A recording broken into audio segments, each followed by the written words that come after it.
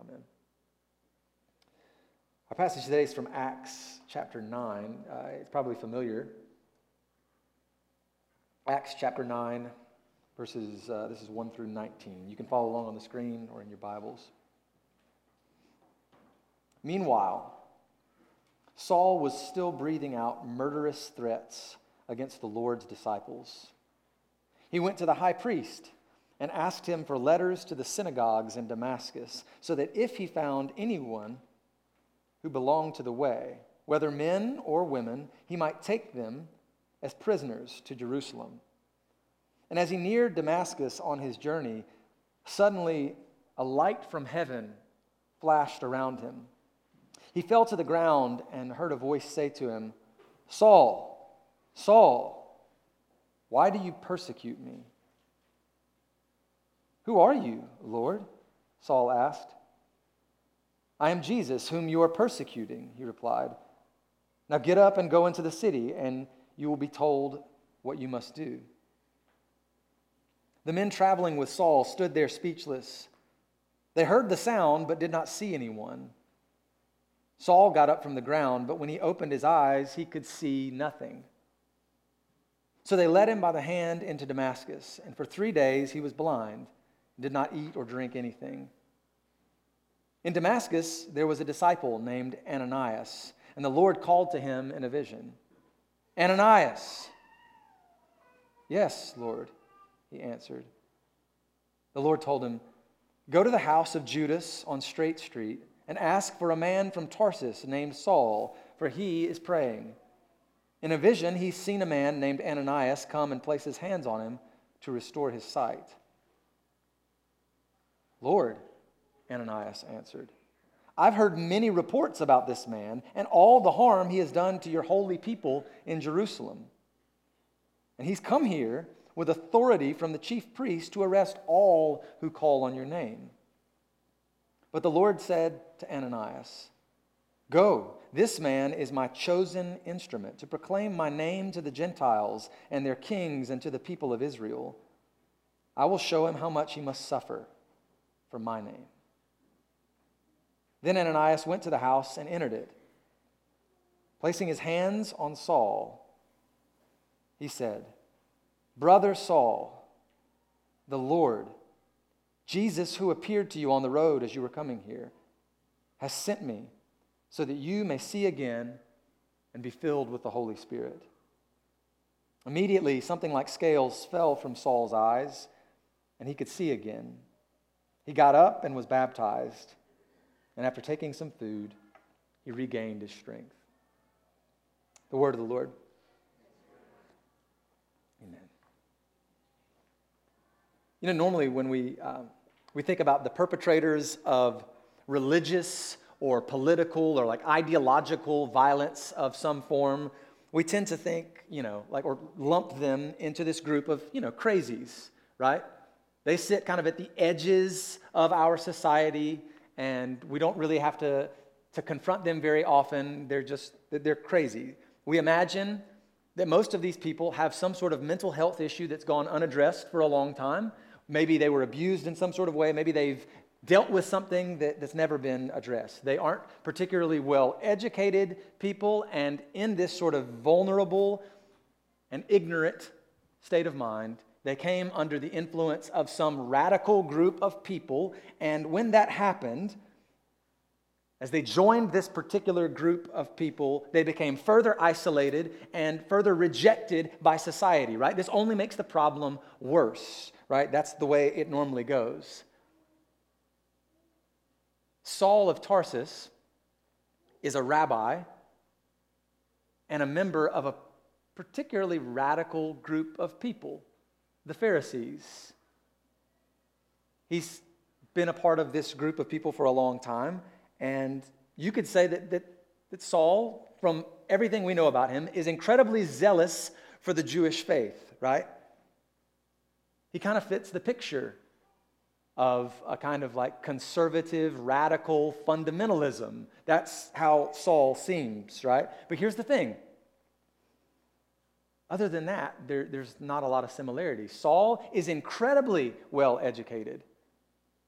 He's been educated in the most expensive and exclusive kind of schools anyone has access to where he's from. He comes from that sort of lifestyle. He sat under the most influential rabbis of his day, right? This is a man who was not socially rejected or ostracized for his beliefs. He's a man who was celebrated and respected for the work he was doing, including what he was about to do in Damascus, what he'd already overseen when Stephen was stoned to death. Like, if you can imagine it, right? Meeting Saul of Tarsus would be like us meeting the pastor of Westboro Baptist Church, famous for all of his hate, and finding out, actually, he's got a PhD from Oxford. He played lacrosse there. He enjoys wine tasting on the weekend. You're just like, what? That guy is refined? He comes from that sort of background, right? That's Saul, right?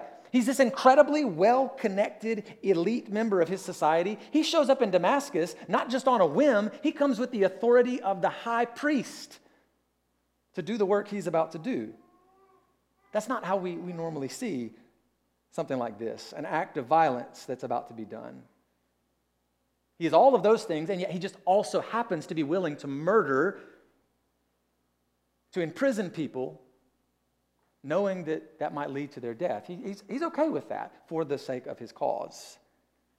For anyone who might choose to follow the crucified man, Jesus of Nazareth, he has in mind that they also might need to be crucified. Like, how does that happen?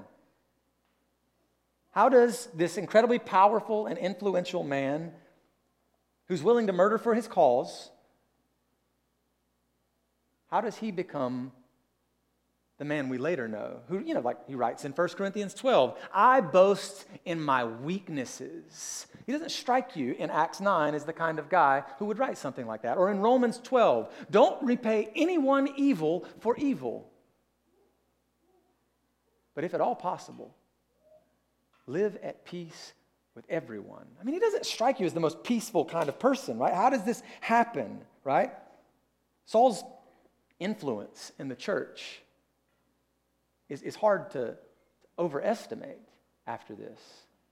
I mean, here's the thing we don't always take seriously. Saul's influence on the modern Western world, on our minds, is hard to overestimate. We don't always think about that. If you never open a Bible, if you never choose to follow Jesus, your mind has been shaped by this man who's on the road to Damascus, ready to kill someone.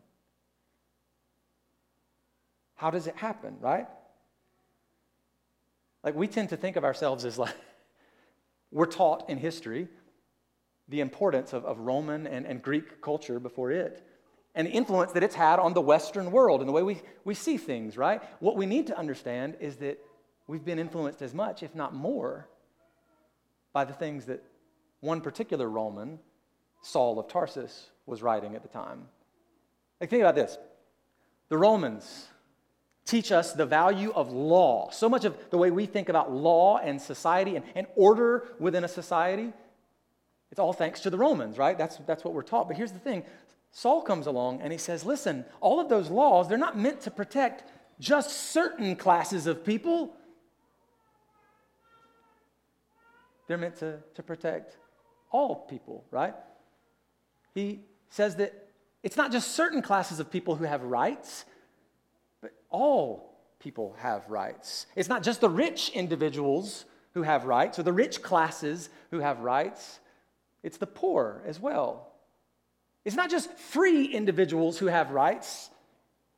It's those that are enslaved as well, right? They have this human dignity and value. That's Saul, writing that in a society who has very little interest in it. Saul goes around the Roman world, planting these churches, these communities, where he can say, there is neither male nor female, slave nor free, Jew nor Gentile, right? He's crossing all kinds of lines that nobody else was interested in crossing. Nobody had done that before. He says all of these rights, all of these protections belong to more people than just Roman citizens, more than just people with the right color skin, from the right place, with the right religious affiliation. He teaches that to us, right? This becomes one of our greatest ideals, something we value deeply. And nobody else was talking about it as much at the time. How does this man manage to create that kind of unity among such radically diverse people? How does he manage to do such a thing when he, as far as we can tell here, is a violent, bigoted man, right? How does he become the apostle to the Gentiles, to his enemies, effectively, when he seems to be such a broken and violent man? And the answer is what happens in Acts 9. Something takes place. Believer or not, something happens in the life of this man, Saul of Tarsus. And you kind of have to forgive me. I get a little overexcited about this stuff because I like to think about these things a little bit more than I should. I spend way too much time thinking about this stuff, but this is better than you realize. Like what we're talking about, what's happening here, right? If you consider this, the best that human history has ever offered, right? The best thing that we as a society ever have offered the world. The thing that we're still striving for, the thing we stand on still. It all can be traced back to a moment like this, to what Jesus does to Saul on the road to Damascus. And if this moment doesn't happen, our world as we know it may not even be the same. Saul does something so important, right? And it can all be traced back to this moment, right? And we've been doing this series on Epiphany. All these different epiphanies in Moses' life, in Jacob's life, in Samuel's life, and here we are in Saul's life. These encounters with the risen Jesus that we have experienced as his people, right? These epiphanies, these moments in our lives and the lives of God's people when God disrupts our lives. In this case, when Christ himself disrupts a life. It's not just something that's important for those who happen to be believers. It's not just a believer's only hope of salvation, having this sort of encounter with the living God. This is society's only hope for something better. Because humanity, as we know it, we just cannot conjure the kinds of things that he's leading us toward, that the Spirit has led him toward. This epiphany thing, it's important. This thing that's happening is important. But there's more to it than I think we remember. When we think of Acts 9, we forget a lot. We think only of the blinding light. We think of the thundering voice of God. And we imagine that Saul was converted on the spot, that everything changed in an instant for Saul, right? But it plays out differently than that. There are these 3 dark days that we just forget about, where he's struck blind.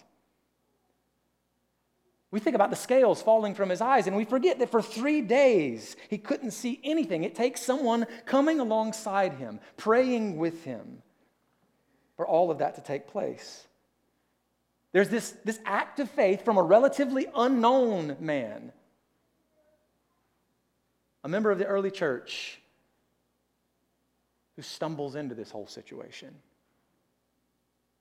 And it forces us to see that epiphany, as we often think about it, it's not what we always make it out to be. We romanticize this notion of God speaking to us, of encountering God. We romanticize it and we make it warm and fuzzy and we make it deeply profound and powerful and impactful in all these sorts of ways. And we forget sometimes there's this subtle quality about it. There are these things that we miss very often because we're looking for something else. And so I think this story helps us to look at Epiphany from a different angle. It's helpful. So as we begin, okay, don't get too distracted by what are effectively the special effects in the chapter, right? Don't get distracted by this huge thing that's going on. Pay attention, and you see that this Epiphany is not like a lot of the others we've seen.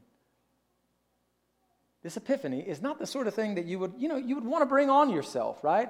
What Paul walks through is painful, and it's slow, and it's humbling. It's painful, and it's slow, and it's humbling. So think first about the pain of what Saul is experiencing in this moment. Think about hearing these words from Jesus. And the words of Jesus to Saul are not comfort, comfort my people. From Isaiah 40, right? He doesn't get anything quite that nice. He gets this probing question, and you imagine Jesus has raised his voice. Why are you persecuting me? Why are you persecuting me? Saul's thinking, as far as I knew, I was just persecuting. You're dead. I'm just persecuting them. I'm just persecuting a group of lunatics who've chosen to follow a crucified man. That's who I'm persecuting. And Saul, when he hears this, he's got to be thinking, this could go bad, right? This could go sideways quickly. When Saul realizes that he hasn't just been persecuting these lunatics, he's been persecuting Jesus, the risen Messiah who he had rejected. He's standing toe-to-toe with the man who apparently has overcome death and hell, right? Like he's looking into the face of Jesus, and he's surely got to be terrified when he hears the words, why are you persecuting me? But then imagine how painful it must be beyond that to realize how his misunderstanding of Scripture has led him to sign off on some pretty terrible things. It led to one man's death, we know for sure. And he knows now that his religious violence is not justified. He knows that he stands guilty and hopeless in the face of the one he knows must be now his judge. Like, imagine the pain of that, realizing the cost of your misunderstanding, of everything you've gotten wrong. That's like a heavy burden that's sitting on him in this moment, to realize all of that. And then there's that background thing that we know that Saul doesn't know, what he said to Ananias. Saul doesn't know yet all that he must suffer for my name. There's all this pain woven into the story, all this difficulty that we don't always see, right? And here's the thing. Here's why that's important. We spend so much of our lives, I think every one of us at some point, either you have done this or you've known somebody who did this, you've thought, life would be much simpler if it played out here like it does in these stories. If God would just speak to me with the same kind of clarity that he speaks to Saul on the road to Damascus, my life would be much simpler. If God would just tell me what I'm supposed to be doing. If God would just lead me in that kind of way.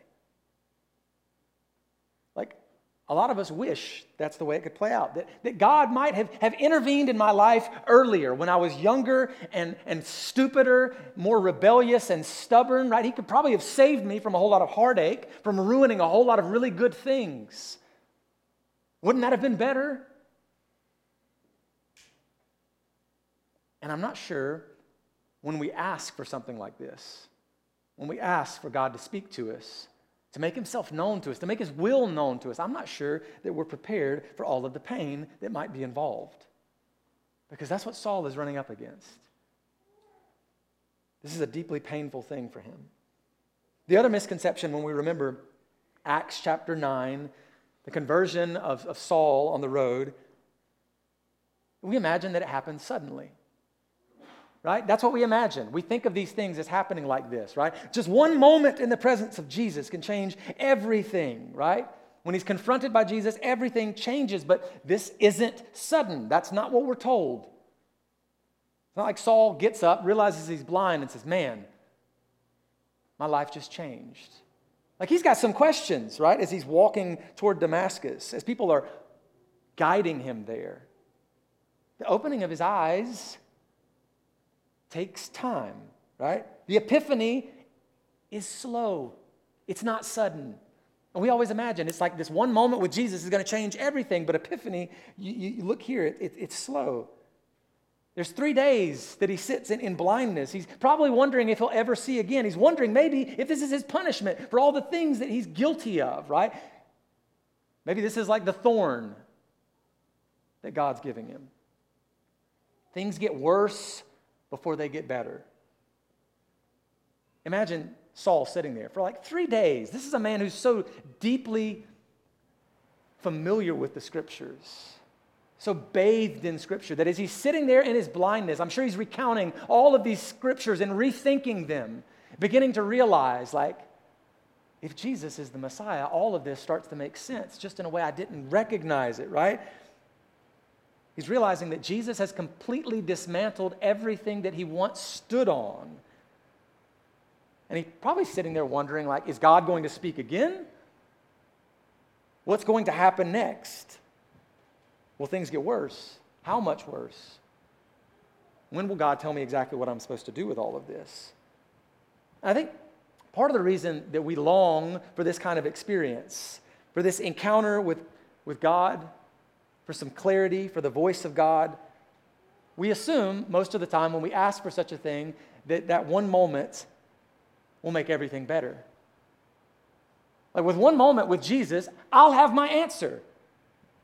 One moment in worship and I'll have my answer and everything can get better.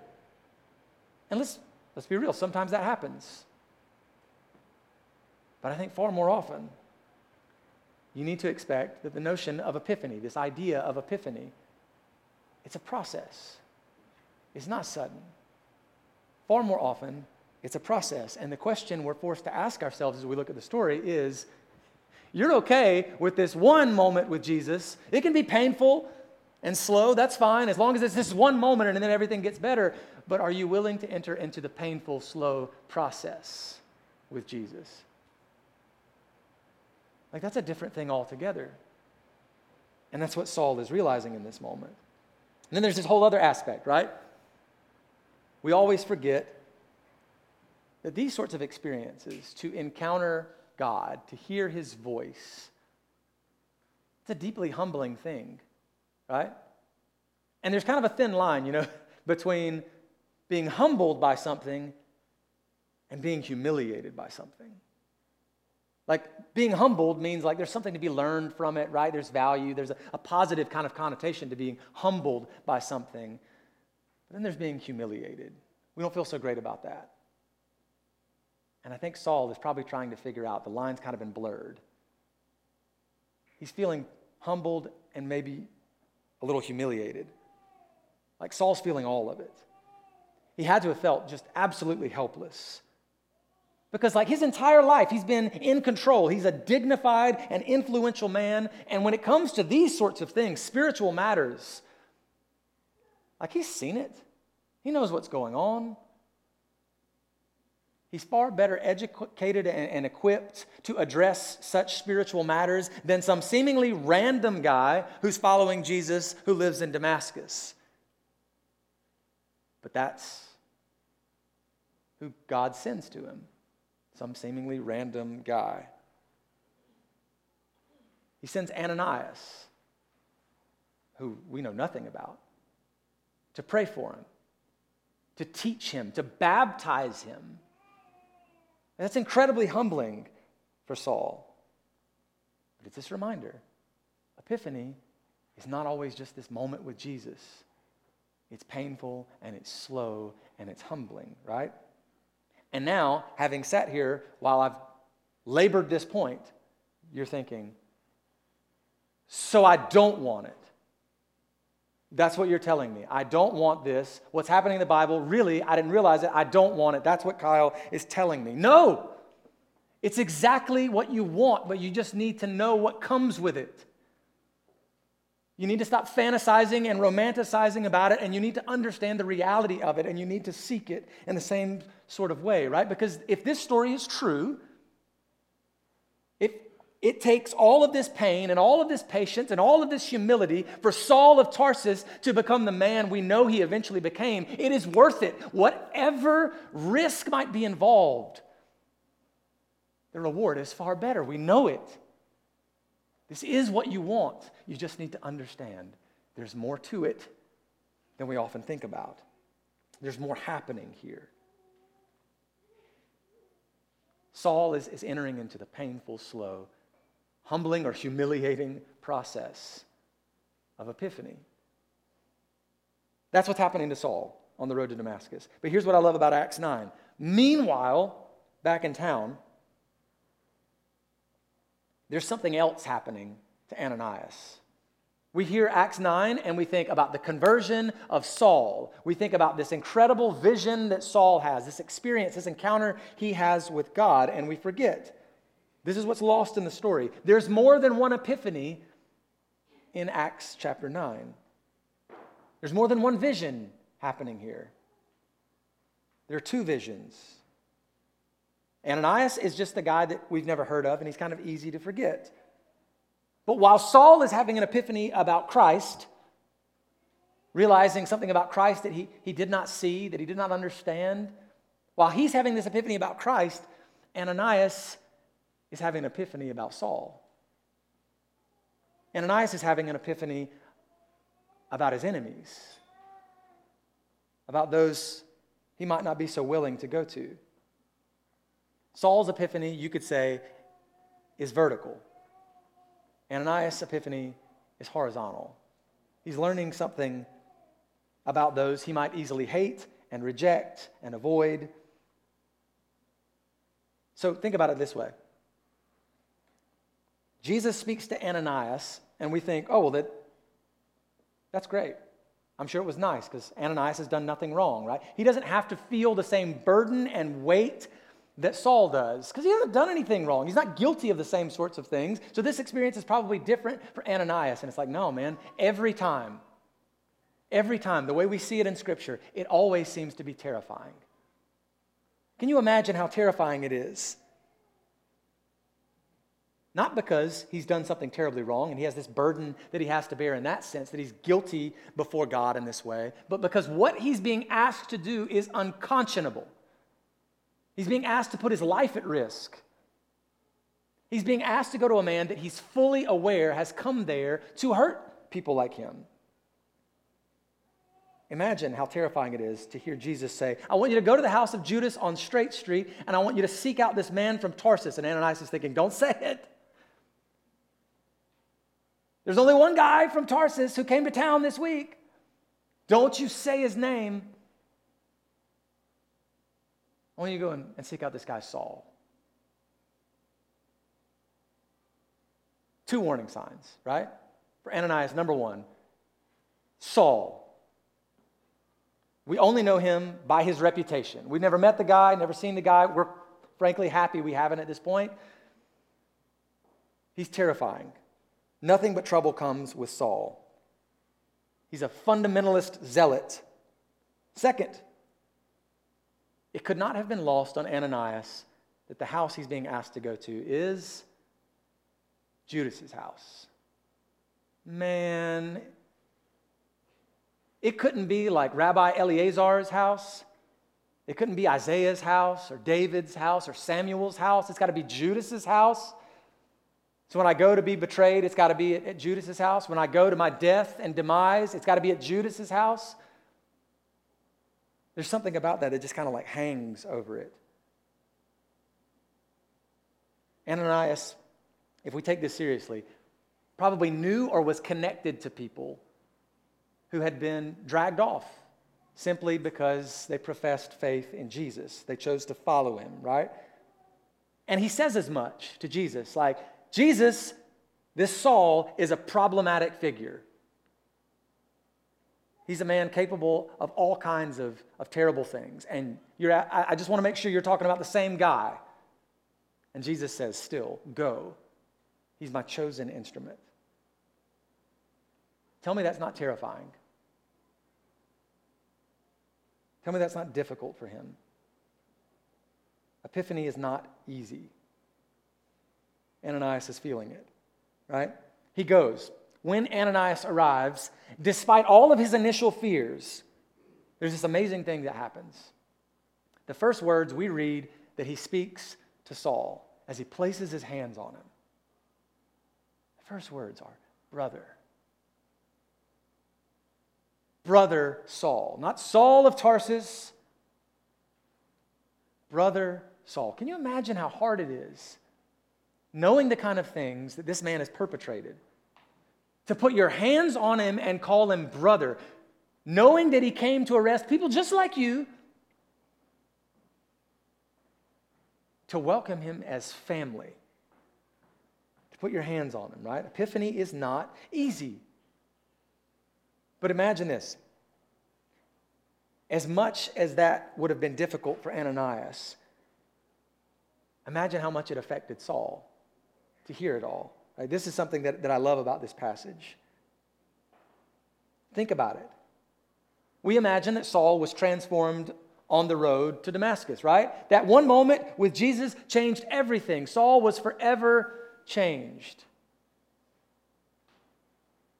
But that's not what we're seeing here. Epiphany is a process. And you have to imagine how transformative, how healing must it have been for Saul, knowing all that he's done, all that he's guilty of. And this man, who sees him as an enemy, has chosen to receive him in love. He's only receiving forgiveness and love and kindness from this man, right? Imagine what that does to you. Saul's realizing that Jesus can transform not just him and all of his guilt and brokenness. He's realizing he can change even his enemies. Saul's realizing that Jesus can make your enemy your brother if you're willing to enter into the painful process, right? Even as Ananias is learning firsthand what exactly Jesus meant when he says, love your enemies and bless those who persecute you, right? Ananias is having his whole other epiphany experience, right? And Saul is beginning to realize how real all of this is, how powerful all of this is. Enemy love. And I think Saul is just as affected by the voice of Ananias as he is by the voice of Jesus. As powerful as the experience is on the road to Damascus when Jesus says, why do you persecute me? As undone as he is by that voice, I have to imagine that when he hears Ananias say, brother, he's undone.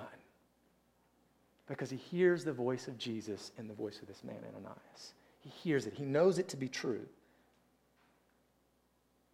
And here's the thing we're left to consider. Maybe Ananias was like us. That's what I love about this story. Maybe Ananias is just like you and I. He's been in this place in his life where he needs clarity. He needs God's peace. He needs God to speak in such a way that he can hear and respond. He needs direction. And maybe when he prayed for that, maybe when he asked for it, he was expecting some ecstatic moment with Jesus, right? And instead, he got something terrifying, something painful, something overwhelming, right? That is the reality of Epiphany. Maybe he was expecting a moment like Saul's, right? This one instant that would change everything, and it would change him, and he would go on to change the world like Saul did. His work and his teaching would leave a mark for thousands of years, right? Maybe that's what he was imagining. Something incredible could happen if I encountered Jesus this way, if God spoke in this way. And instead, what Ananias gets is never really another mention in Scripture. His name is only really ever brought up in connection to this story.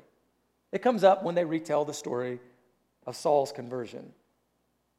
It's not the story of Ananias' great act of forgiveness and love. It's the story of Saul's conversion. As far as we know it, this man lives out the rest of his life in relative obscurity.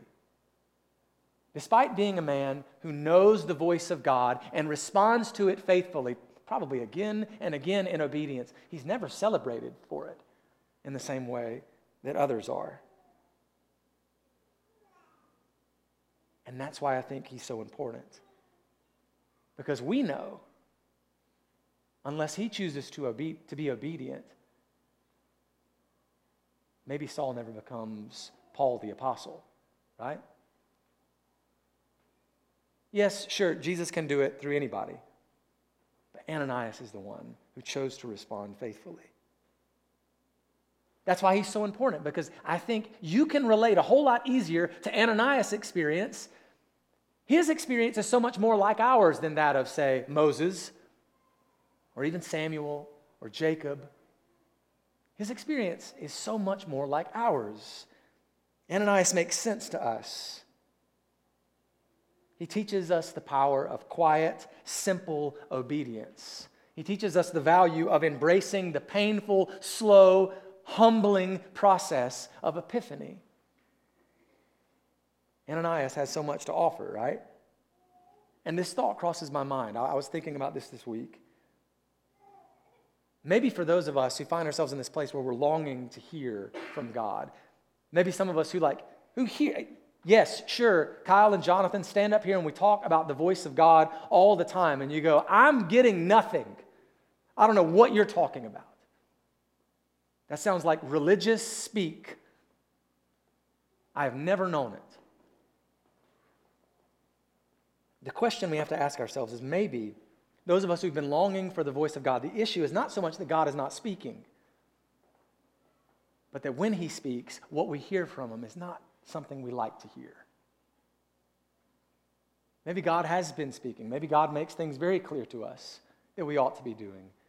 We just don't like what we hear. It just sounds too painful.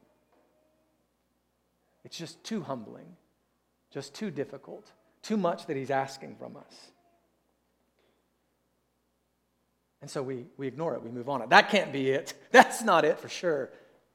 Because what I always see in Scripture is, right, there's this incredible instantaneous moment where everything gets better. That's what I've been waiting on. And then when the painful, slow, humbling thing hits you, you go, no, that's not it. That can't be it.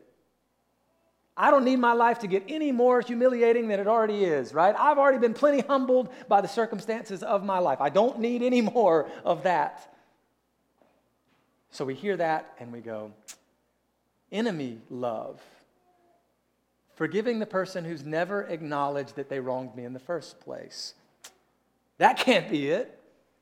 This is what Ananias is being asked to do. And it's easy to ignore it and imagine that that must not be it. Or maybe, on the other hand, we imagined, as a fully individualistic group of people, that Epiphany is something that we were supposed to experience alone. We imagine this moment with Jesus. So with me and Jesus in private, and he'll make clear to me everything that I'm supposed to be doing. This is what will change everything, me and Jesus alone. And it's just not what you see in the story. That's not Saul's story. Epiphany happens together sometimes. And I think a lot of us feel like we never hear from God because we're trying to discern it right by ourselves. We're hearing things and we're going, no, and all it would take is somebody like Ananias leaning in and being like, no, that's it. Epiphany is not something that's meant to happen alone. And that's the invitation. That's what's happening here. That's what worship is. That's what community is. It's recognizing sometimes God's inviting us into the painful, slow process together. Not alone.